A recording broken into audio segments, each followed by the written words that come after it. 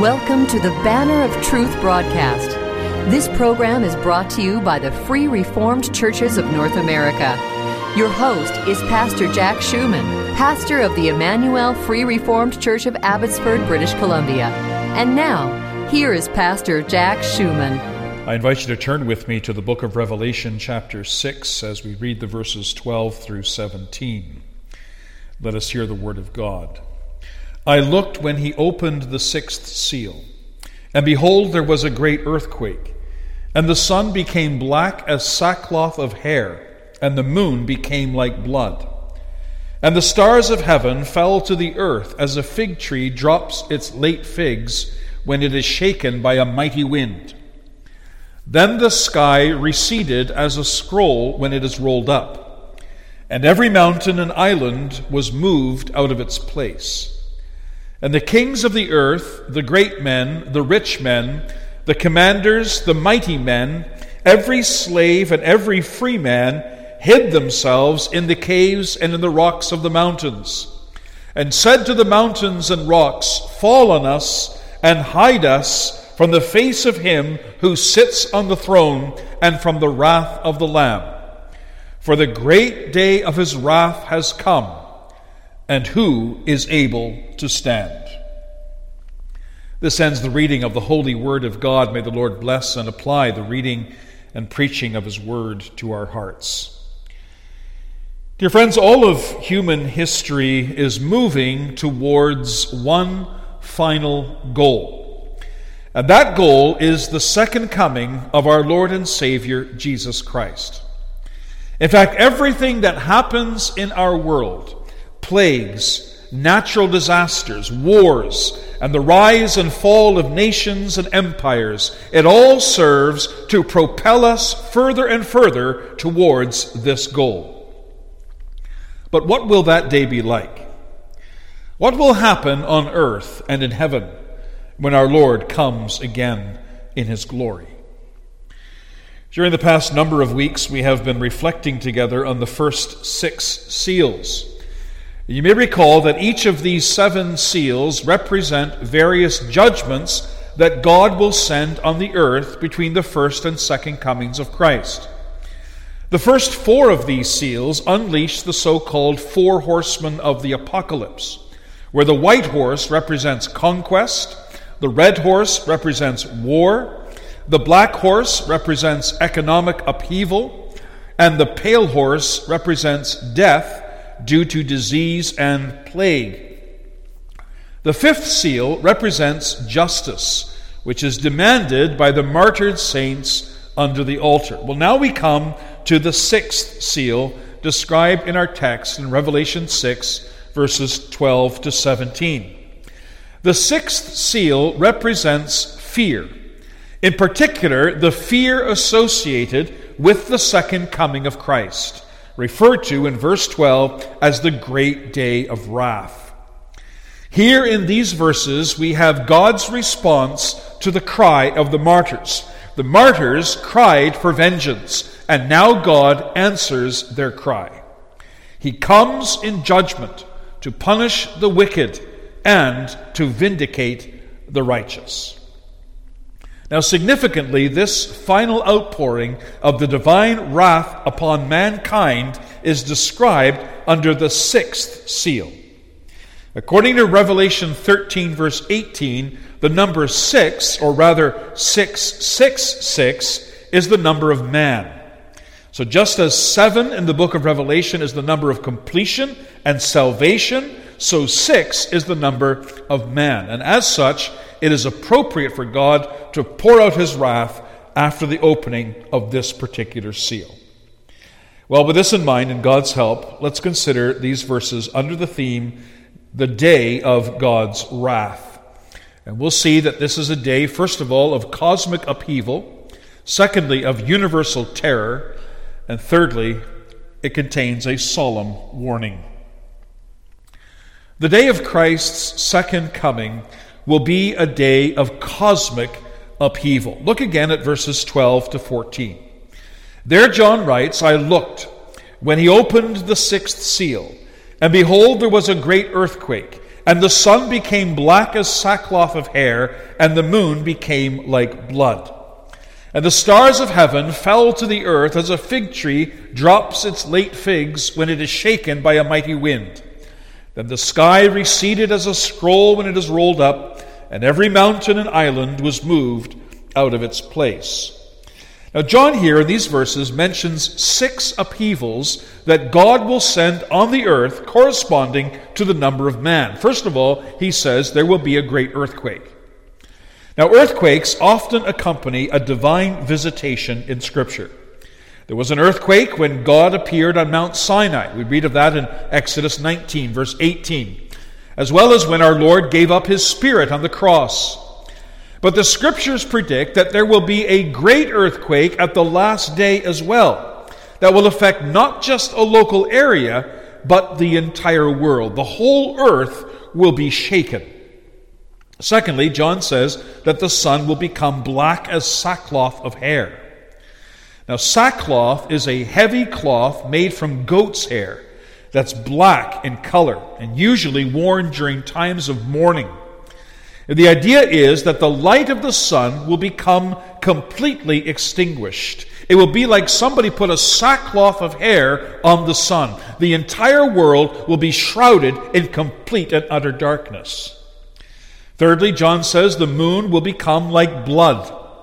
Now, some have speculated that this worldwide earthquake will produce catastrophic volcanic activity, which will spew ash and smoke throughout the atmosphere, and that this in turn will cause the darkening of the sun and the reddening of the moon. That's very possible. Fourthly, John mentions the stars of heaven will fall to the earth as a fig tree drops its late figs when it is shaken by a mighty wind. Now, since a star is much bigger than the earth, the word here probably refers not to stars as such, but rather to asteroids or meteors. Asteroids and meteors will fall on the earth like rain in a heavy downpour, causing unimaginable destruction and chaos. John says it will be like a fig tree shaken by the wind.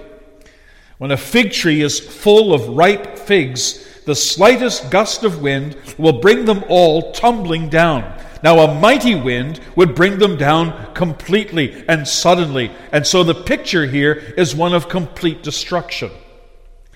Fifthly, John says the sky will recede as a scroll when it is rolled up. Now, a scroll is a long piece of paper that's rolled up on one or even both ends. And when you want to read what's on the scroll, you have to unroll it. And when you're finished reading what's on the scroll, you roll it back up again. And that's the idea here. The entire sky will be rolled up like a scroll. The clouds will disappear, as well as the sun, the moon, the stars, and the planets, everything in the entire universe. There will be one huge expanse of nothingness. Sixthly, we read here that every mountain and island will be moved out of its place. Now, mountains and islands are pictures of permanence. They've always been there, and they have not moved for centuries until now. Imagine setting the table for supper and then banging on it with your fist as hard as you can. What will happen to the plates and the cutlery? Well, they will shake and clatter and move, and so it will be at the end of days. The mountains and islands will literally be moved out of their place. The point is, the last day will bring unimaginable upheaval on the earth. And I wonder if that frightens you today. It should if you're not saved. For this will be only the beginning of the terrors that you will experience on that day. But if you are saved, you have nothing to fear from these things, for none of these things can harm you. The psalmist of Psalm 46 writes, "God is our refuge and strength, a very present help in trouble. Therefore we will not fear, even though the earth be removed, and though the mountains be cast into the midst of the sea, though its waters roar and be troubled, though the mountains shake with its swelling." The psalmist here describes the most extreme catastrophe imaginable, the earth being removed and the mountains being cast into the midst of the sea. Not unlike what we read here in our text. And he wants to emphasize this point that with God as our refuge and strength, we have nothing, absolutely nothing to fear. And the same is true for believers on the last day. There will be terrible events that will take place when Christ comes again. But if we are in Christ, we have nothing to fear. So the day of God's wrath is a day of cosmic upheaval. But it will also be a day of universal terror.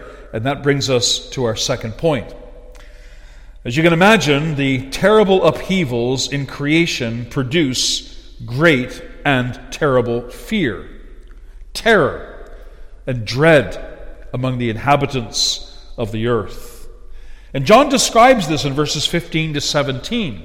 He says, "The kings of the earth, the great men, the rich men, the commanders, the mighty men, every slave and every free man, hid themselves in the caves and in the rocks of the mountains, and said to the mountains and rocks, 'Fall on us and hide us from the face of him who sits on the throne and from the wrath of the Lamb. For the great day of his wrath has come, and who is able to stand?'" So just as there are 6 upheavals, there are also 6 classes of men representing all segments of human society. John begins at the top with the kings of the earth. For as Peter says, there is no respect of persons with God. These are the rulers of the nations, who according to Psalm 2 set themselves and who took counsel together against the Lord and against his anointed, saying, "Let us break their bonds in pieces and cast away their cords from us." But as the psalmist predicted, the Lord will laugh at them and hold them in derision. He shall speak to them in his wrath and distress them in his deep displeasure. He shall break them with a rod of iron and dash them to pieces like a potter's vessel. And that's exactly what happens here on the great day of the wrath of God. Next to the kings are the great men, the commanders, and the mighty men. These are their deputies, princes, cabinet ministers, generals of the army, admirals of the navy, who together with the kings plotted to overthrow God and his anointed Son. The rich are also included here, since they are the ones who finance this operation. And so are the slaves and the free men. For although they were not behind this plot to overthrow God, they were nonetheless complicit and supportive of it. And therefore they too deserve the wrath and judgment of God. And what is more, they knew it was coming. That's why they hid themselves in the caves and in the rocks of the mountains. And as they did, instead of crying out to the Lord in repentance, they cried to the mountains and said, "Fall on us, hide us from the face of him who sits on the throne and from the wrath of the Lamb. For the great day of his wrath has come, and who is able to stand?" Significant, isn't it, that the wicked knew that the cosmic upheavals they were witnessing were manifestations of the wrath of God against sin. They knew that God was coming in judgment. They knew that this was the day of God's wrath. Now, how they knew that, we don't know. It's likely they knew this because of the witness of persecuted Christians in these days. As Christians were being brought before kings and rulers, we can imagine them testifying of the coming judgment. We can imagine them declaring that one day God would come in wrath and destroy them unless they repented. Well, now that day had come, and they knew it. And you'll notice too that instinctively the wicked knew that they could not stand before God as they were. Why not? Well, because they had sinned, and they had come short of the glory of God. And as such, they deserved eternal condemnation in hell. And yet, in their twisted way of thinking, like Adam and Eve, they thought they could hide from the presence of God and thus to avoid his punishment. This is exactly what Jesus said would happen. In Luke 23, verse 30, Jesus said to the daughters of Jerusalem as he was being led away to be crucified, "Do not weep for me, but weep for yourselves and for your children. For indeed the days are coming in which they will say, 'Blessed are the barren, wombs that never bore, and breasts which never nursed.' Then they will begin to say to the mountains, 'Fall on us,' and to the hills, 'Cover us.' For For if they do these things in the green wood, what will be done in the dry?" Now Jesus here was referring, of course, to the fall and destruction of Jerusalem in 70 A.D. The destruction, he said, will be so terrible that the inhabitants of Jerusalem will cry to the mountains to fall on them and to the hills to cover them. And in so doing, they foreshadow the destruction of the wicked at the end of time. They too, like their forebears, like those who perished in the destruction of Jerusalem in 70 A.D., they too will call on the mountains and the hills to cover them, so as to avoid the wrath and the judgment of God. But in this they could not be more mistaken, for no one can hide from God.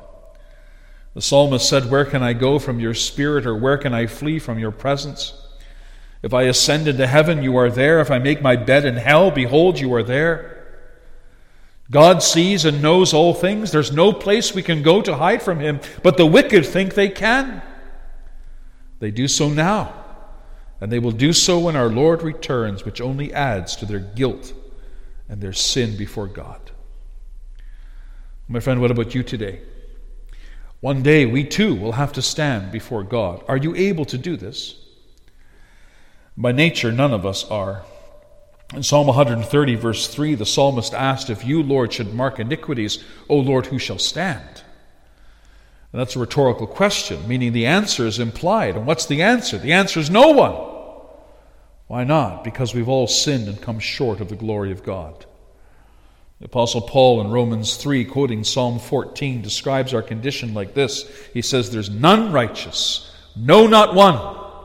There is none who understands. There is none who seeks after God. They have all turned aside. They have together become unprofitable. There is none who does good, no, not one. Their throat is an open tomb. With their tongues they have practiced deceit. The poison of asps is under their lips, whose mouth is full of cursing and bitterness. Their feet are swift to shed blood. Destruction and misery are in their ways, and the way of peace they have not known. There is no fear of God before their eyes."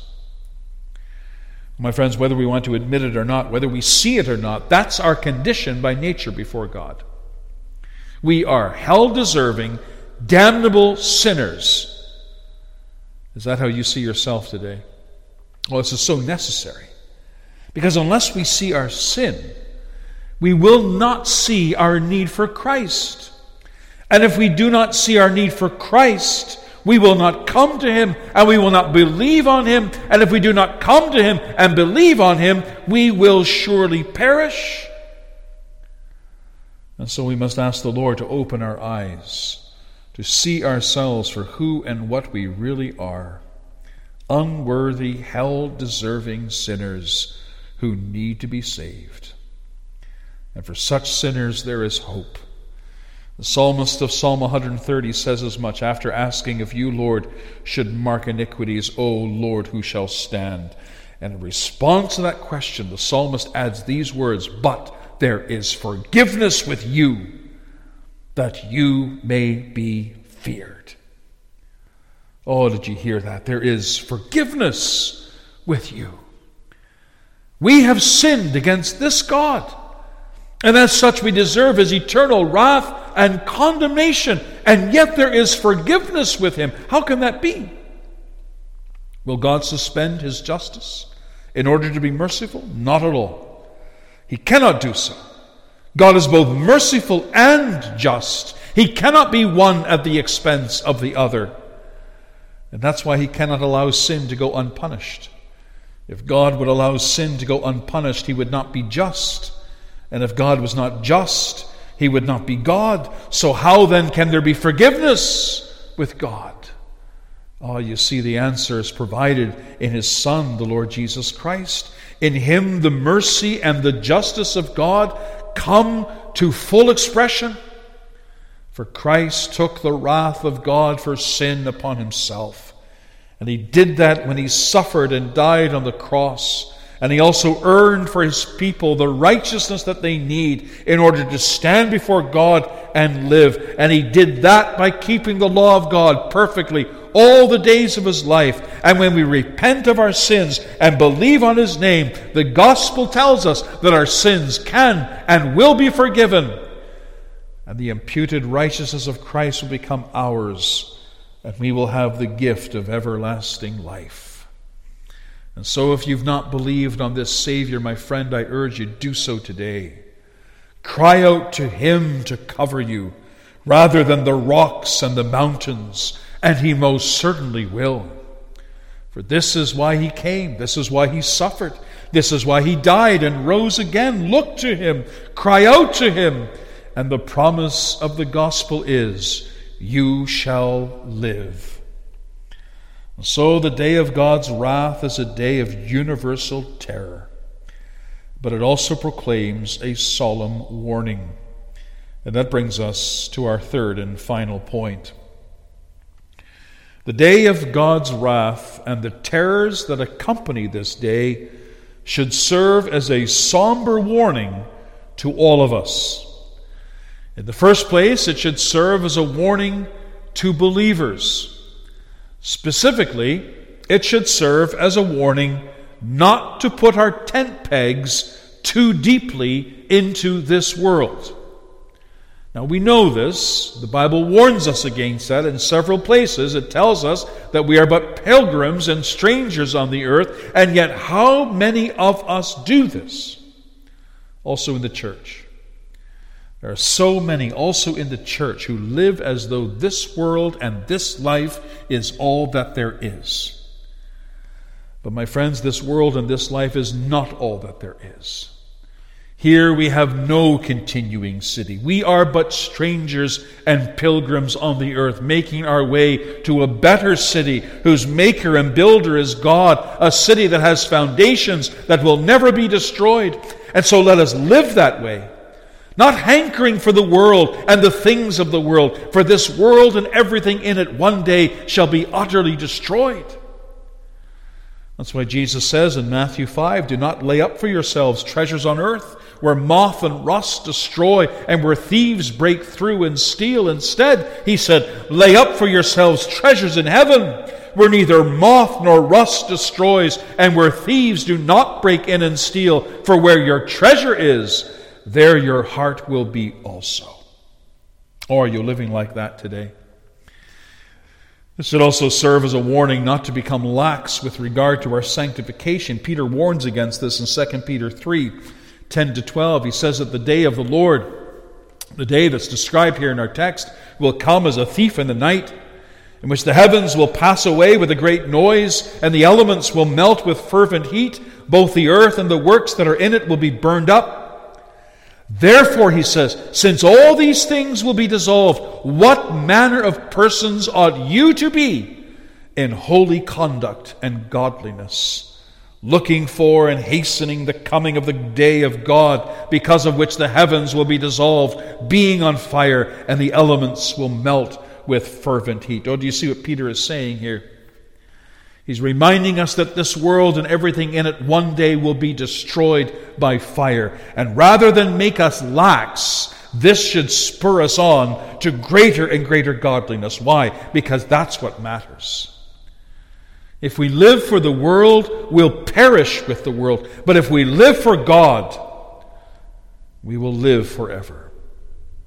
Oh, since that is so, let us live with a view to the day of God's wrath and the coming of his judgment. But secondly, the day of God's wrath should serve as a somber warning to unbelievers. If you are not a believer in Jesus Christ today, if you are not trusting in him and living for him, then the terror and the dread that seize the wicked in our text will also seize you. And like them, you too will cry out to the mountains and to the hills to cover you, to hide you from the holy gaze of the judge of all the earth. But they won't. And even if they did, the piercing eye of God will see you. And you will have to stand before him whether you like it or not. And you'll have to give an account of yourself before him. And if you are not in Christ, you will have no defense. You'll be found guilty as charged, and you'll be cast into hell, and there you will remain for an everlasting eternity. Only your punishment will be far greater. For unlike many others, you have heard the gospel. You've heard this message. And you've been warned about the final judgment and the day of God's wrath, but you didn't listen. You simply went on living in and for the world, and you will have to face the consequences of that choice. And you will suffer the wrath of God, my friend. In May of 1980, geologists noticed warning signs that Mount St. Helens in Washington state would soon erupt.